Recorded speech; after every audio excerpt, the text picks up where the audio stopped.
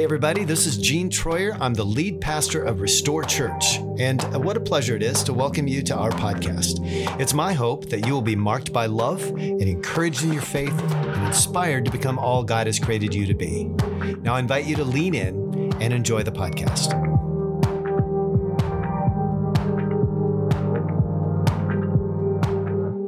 I'm excited for this. Christmas is like, if you've ever been a preacher, like Christmas and Easter, they come around every year. And every year it's like, well, here we go again. What am I going to say this time? And in fact, I was just some fresh inspiration. It is one thing to approach the holidays and go, well, here we go again. And it's quite another to say, Jesus has come. Like Jesus has come for you. He's come for me. Now that's amazing news. That's really, really good news. And this morning, as we kick off this holiday season, as we dive into this first message of the Christmas season, the title of the series is Christmas. Christmas. It's all good. It's all good. And this morning, I want to talk to you about what is better than true. Better than true. I wonder. Let me just also not miss this moment to say, those of you that had a hand in decorating around here for Christmas, like kudos to you. It's amazing. And you've created a space that is just really, really beautiful. So thank you. How many Christmases have you celebrated? What is this? How many Christmases have you celebrated? How do you feel about it? I wonder what your experience has been like. Is it a Santa Claus holiday? Or maybe it's a Ricky Bobby Talladega Nights kind of Christmas to a dear 8-pound, 6-ounce little infant baby Jesus kind of thing. Maybe that's the kind of holiday you've experienced. Or maybe Christmas is your favorite because you've got great memories. You've always had a great tree. You've always had lots of presents. And the celebration centered around God coming to earth as the Christ child. At least that's how you may remember it. The truth is, great memories are one thing, but according to Scripture, the arrival of Jesus was announced as good news from the outset. But most of us know that somewhere along the way, the news was perverted. People began to wonder, what's so good about this whole deal? It comes around every year. What is so good about this? What does it even mean for me today? In the era of deconstruction, it becomes even more blatantly obvious because, somehow my life hasn't panned out the way I expected. And somehow I've decided that now this is not good news anymore. But what I want to suggest to us this morning is that maybe we have the wrong version. Maybe we are listening to and living into the wrong version of this good news. For some, there's a real resistance to the news of Jesus. Frankly, there's a lot of resistance to Christianity. And maybe it revolves around some of these questions. Maybe the question you're asking this morning, is it true? Is it true? For many of us, at some point in our lives, we may say, the it in that question, is it true? The it is the Bible. The Bible, is the Bible true? And we don't have time to get into all of that this morning. But what I would suggest to you is that the Bible didn't create Christianity. Christianity created the Bible. And there were thousands and thousands and thousands of believers in Jesus and in Christianity before the Bible ever made its way to print. Another question you might have is it good? Is following Jesus really good? Is Christianity good for society? Is it good for me? Is it maybe even dangerous or harmful? Is it really good news for all people? See, when we hear good news, or when we hear news that's not good, we hope it's not true. Like Netflix is doubling the price of their subscription. Like we hope that's not true. And none of us ever hope that Amazon goes back to just selling books, right? Those would not be, that would not be good news. We wouldn't look at that fondly. When we hear good news, though, we lean in, don't we? Doesn't matter if it's true or not. If we perceive it to be good news, we lean in. If someone said to you that processed sugar actually increases your likelihood for a long life, Like processed sugar increases the life expectancy for us. That's amazing. Frosted Flakes and Sugar Smacks is like, that's my jam. I mean, it used to be. It used to be. Now it's just Sweet Eliza's Donuts. There you go, that's right. Even those come and go, so they don't last forever. The fact that we hope something is true doesn't make it so. The fact that we hope something is true doesn't make it true. But if we want good news, and if that's what we all desire, why doesn't everybody lean in? Like, why doesn't everybody sit up?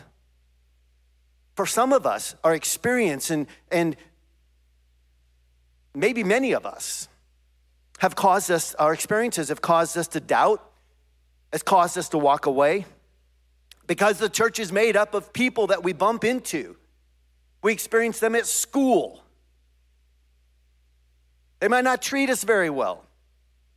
We bump into people in business. And sometimes people in business make shady deals. They don't do the deal the way they said they were going to do them.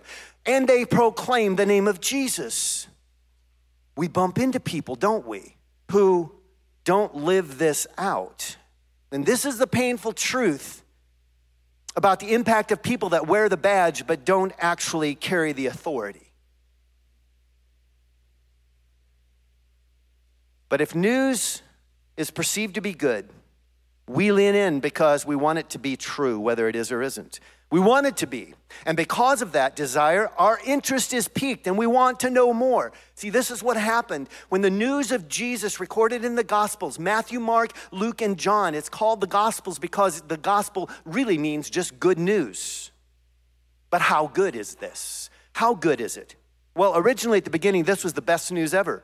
It was compelling, it was new, and if true meant that the human experience would, if this was true, the human experience would never have to be what it had been up to that point in history. So from the very beginning, even if you've walked away, or you're thinking about walking away, or your hand's on the doorknob, this is amazing because from the very beginning in the first century, at the epicenter of the action, when this whole idea first touched down on planet Earth and intersected with us human beings, it was considered good news of great joy for all people, not just for some people, but for all people.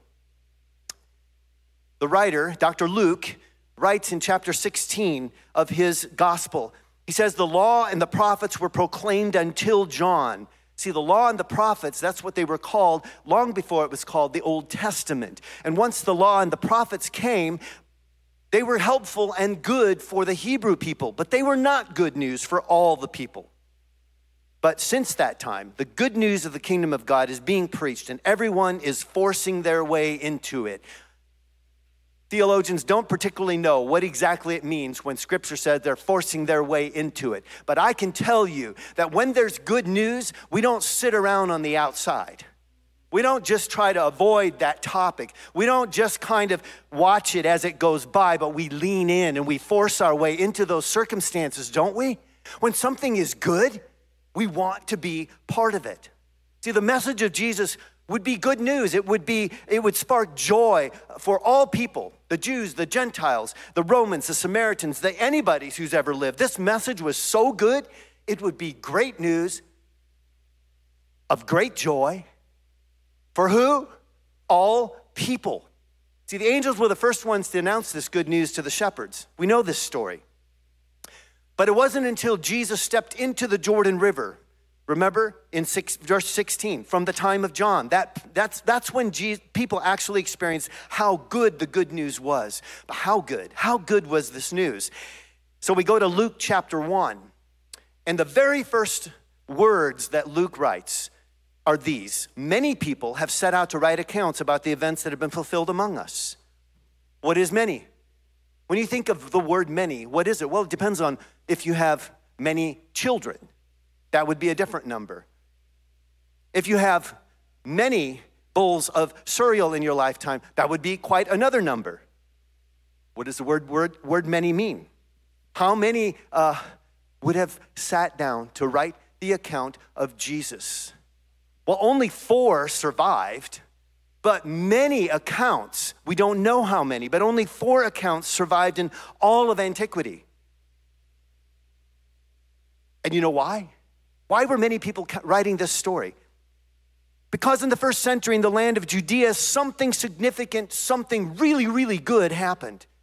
Now, I don't know what your version of Christianity is, but the original version was good. It was all good. It was so good that people wanted it to be true before they even were convinced it was true.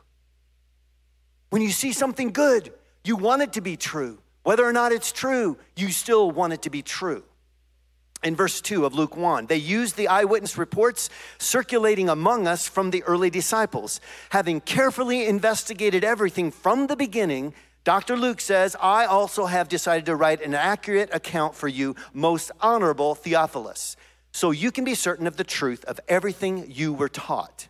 Now, we don't know who this guy Theophilus was, but our best guess is that he was a wealthy, curious Christian, probably, and that he'd heard these teachings of Jesus and had somewhere along the line had become a follower. Now, maybe he knew somebody who had seen the resurrected Christ, but it seems he was all in and he wanted to know the story from the beginning all the way to the end. And so, hey, Luke, use your skills, do your thing, investigate and put together an orderly account of this life of Jesus. But listen to what Luke says next. He says, I'm doing this so that you can know that this good news is true. I want you to have confidence in what you have been taught. How true? How good? Look, John announced it. John announced it, as Jesus stepped into the Jordan to be baptized. Remember, he said, behold the Lamb of God who takes away the what? The sin of the world. Forgiveness of sins was announced way ahead of time. It hadn't happened yet. Jesus had not forgiven sins yet. Now you could be forgiven by asking, not working for it, not sacrificing for it. Forgiveness was just right there in front of us for the asking. It was better than true. This news was just better than true. It was brand new news. It was disturbing news. And it made the whole entire temple system in Jerusalem, suddenly it seemed antiquated. Suddenly there was no need for all the things that people had been giving their lives for the things that people had built their lives around, the entirety of their lives around, this temple system. Luke tells the story of Jesus teaching at someone's house. And this all came front and center really fast. He was teaching at somebody's house, and of course he had crowds of people with him all the time. Tons of people hanging out from the doors. I imagine people standing at the windows, looking in, straining to try to hear what Jesus was teaching. And you remember this story because all of a sudden, as they were listening, they were hearing these words. They were hearing this new news, this good news from the lips of Jesus. And people wanted to believe that he was who he claimed to be. And people wanted to believe that God was the way that Jesus was presenting God to be. But he's teaching, and all of a sudden, it's like the mortar starts falling off of the ceiling. You imagine the homeowner? Hey, I've just invited all these people, and all of a sudden, something's happening. And as Jesus continues to teach, more things start falling from the ceiling, and eventually the roof opens up, and this hammock thing comes down from the ceiling and drops down in front of Jesus. And inside is a man, a paralyzed man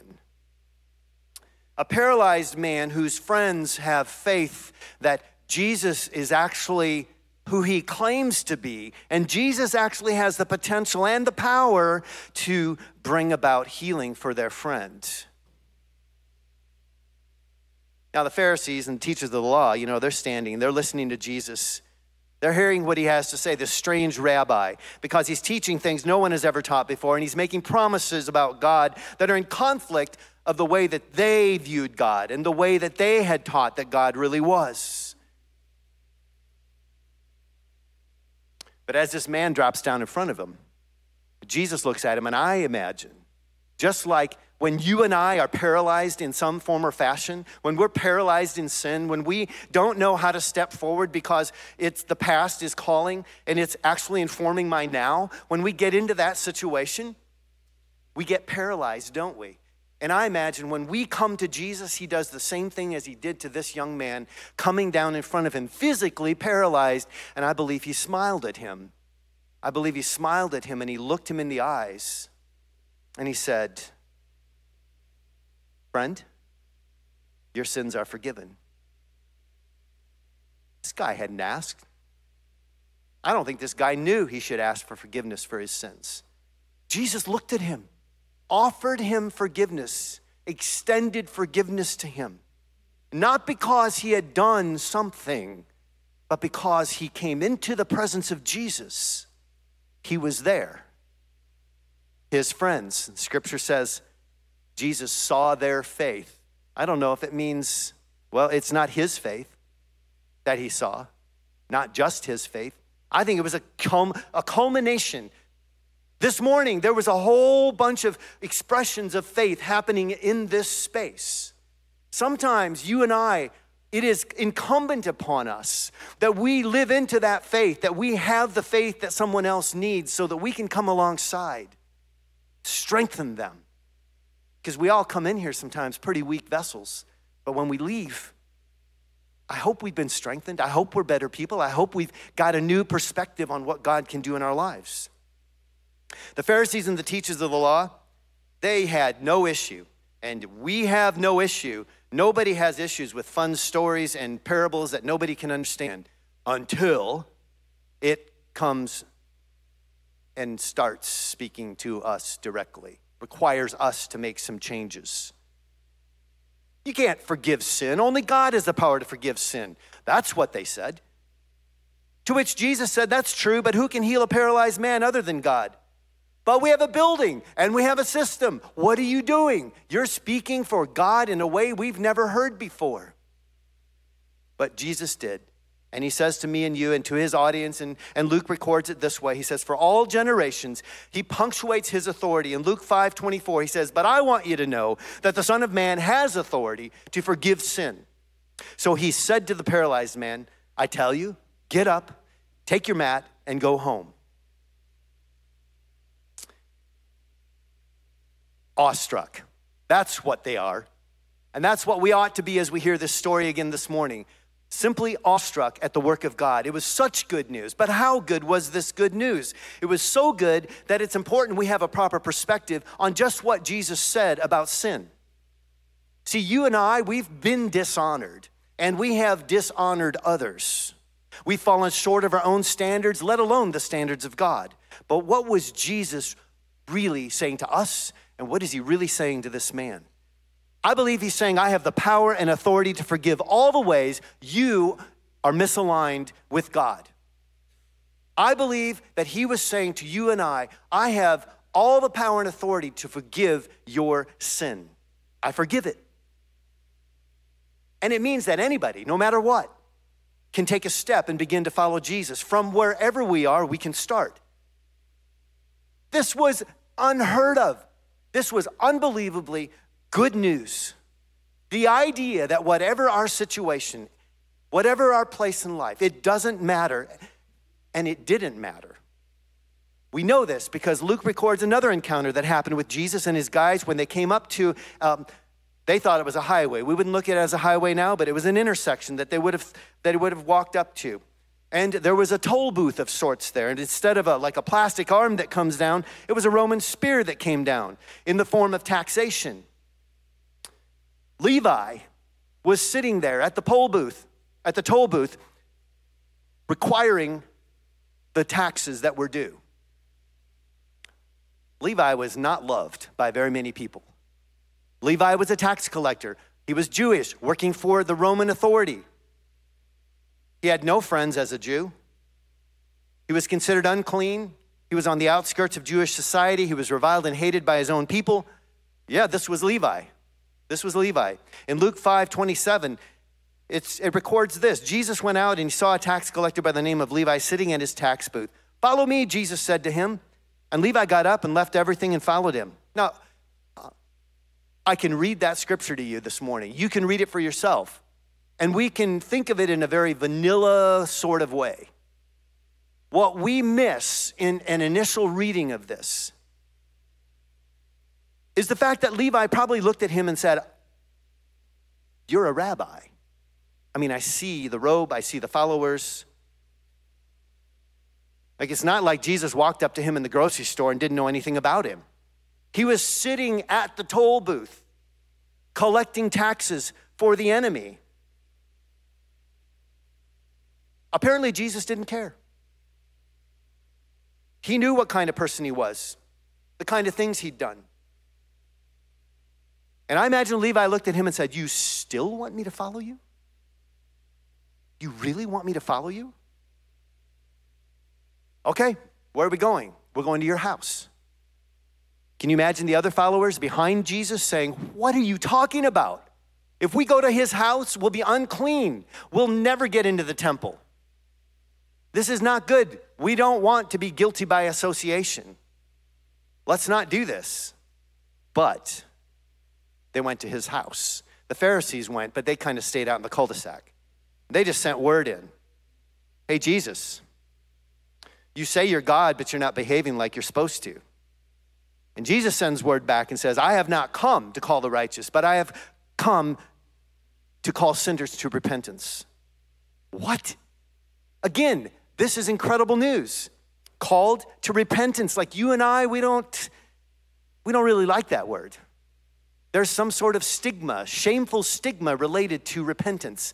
Somebody walks up front and repents for something, or we assume that that's what they're walking up front for, and we think, "Well, I wonder what he did wrong."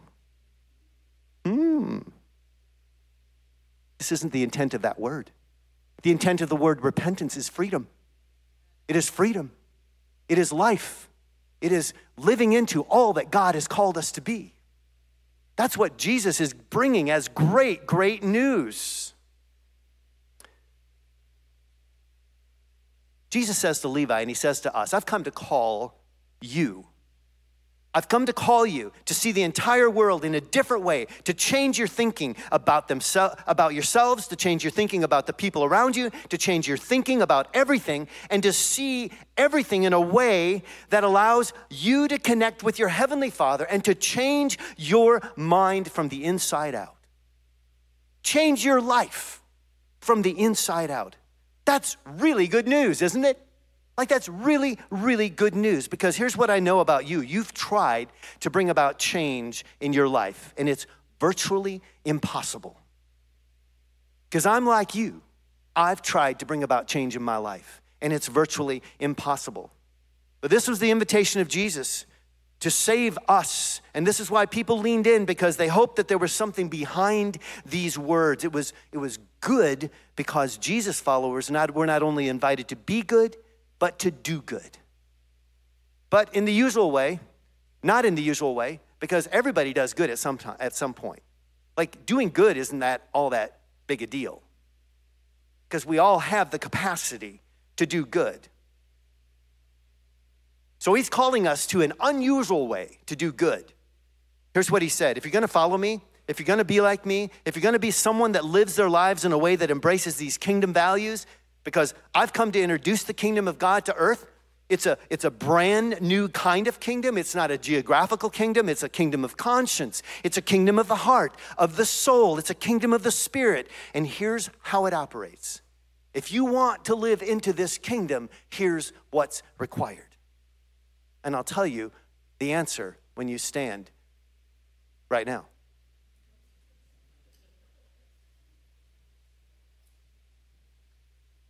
Here's what's required. Love your enemies. Do good to those who hate you. Bless those who curse you. Pray for those who mistreat you. If someone slaps you on the cheek, are you listening? If someone slaps you on the cheek, turn the other also. If someone takes your coat, do not withhold your shirt from them. And if you do good to those who are good to you, what credit is that to you? You'll be average, and that's pretty unremarkable. Does anyone in the house want to be average? No, we all want to be remarkable followers of Jesus. What credit is that to you? Even sinners do that. And if you lend to those from whom you expect repayment, what credit is that to you? Even sinners lend to sinners, expecting to be repaid in full.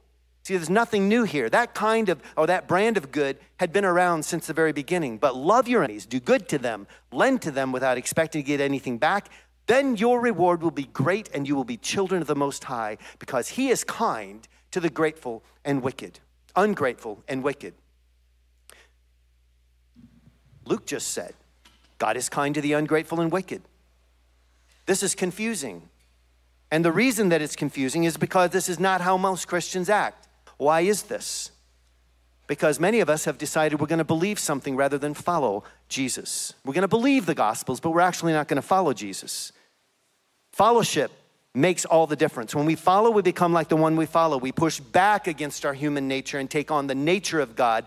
And then we can be, like Luke tells us in Luke 6:36, be merciful just as our Father is merciful. See, if you didn't experience this growing up, if you were introduced to a different kind of gospel, if you had a different version, I'm sorry for that. I'm sorry for that.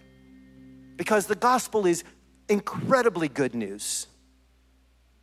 Today, the angel said in Luke 2:11, today in the town of David, a Savior has been born to you. He is the Messiah, the Lord, which means God is addressing our basic, fundamental need. You and I, we need a Savior. Your sins may be different than mine, and mine may be different than yours, but Jesus levels the playing field. And I have good news of great joy for all people, he says. I'm not sending 5 commandments rather than 10. I'm sending you a Savior. He's been born to you. He was born to show us a different way. The way that says it is better to serve than be served. The way that says I will lay down my life for the good of others. He did that. Gave his life as a ransom for many. There's that word again. Many, many, many. And he invites us to follow this new way of living. So if you don't buy it because it never sounded good, maybe you never heard the original version. Maybe you grew up with the wrong one and maybe somebody misused it. And if that's the case, again, I'm really sorry, because you need to know that the people who were closest to Jesus were convinced that they met good in a body because they had seen God in a body.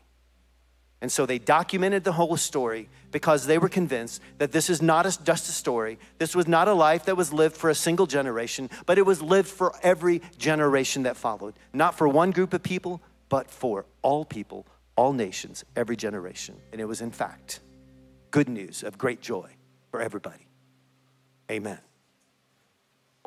Father, in the name of Jesus, we're just so grateful this morning that this news is for us today, that it requires us to do some things in our lives, to take some things really seriously if we're going to actually follow the way of Jesus. And so this morning, God, we again pray that your Spirit would just continue to move us, that this word does not return void. That's what your word tells us. That when we speak the name of Jesus, there is power in the name of Jesus, and action happens because of that word. So let your word take root. Let it be multiplied. Let us be the people that represent you in ways that can be classified as really good news. Good people doing great work because we take the words of Jesus seriously, to love our enemies. When we are mistreated, we don't mistreat back, but we go the extra mile and we love despite the mistreatment. So God, would you just give us courage where we need it? If our hearts and lives are misaligned with your purposes, if we are living in sin, call us out of that. Well, actually, you've already called us out of it. Help us respond in the way that you desire for us to respond. Help us to be people that are repenting. A repentant people is a people that is living into freedom. If we want the joy of this season, God, let it first start inside of us. And let it go forth from this place and from these people. We're incredibly grateful for your presence and your grace and mercy. In Jesus' name, amen.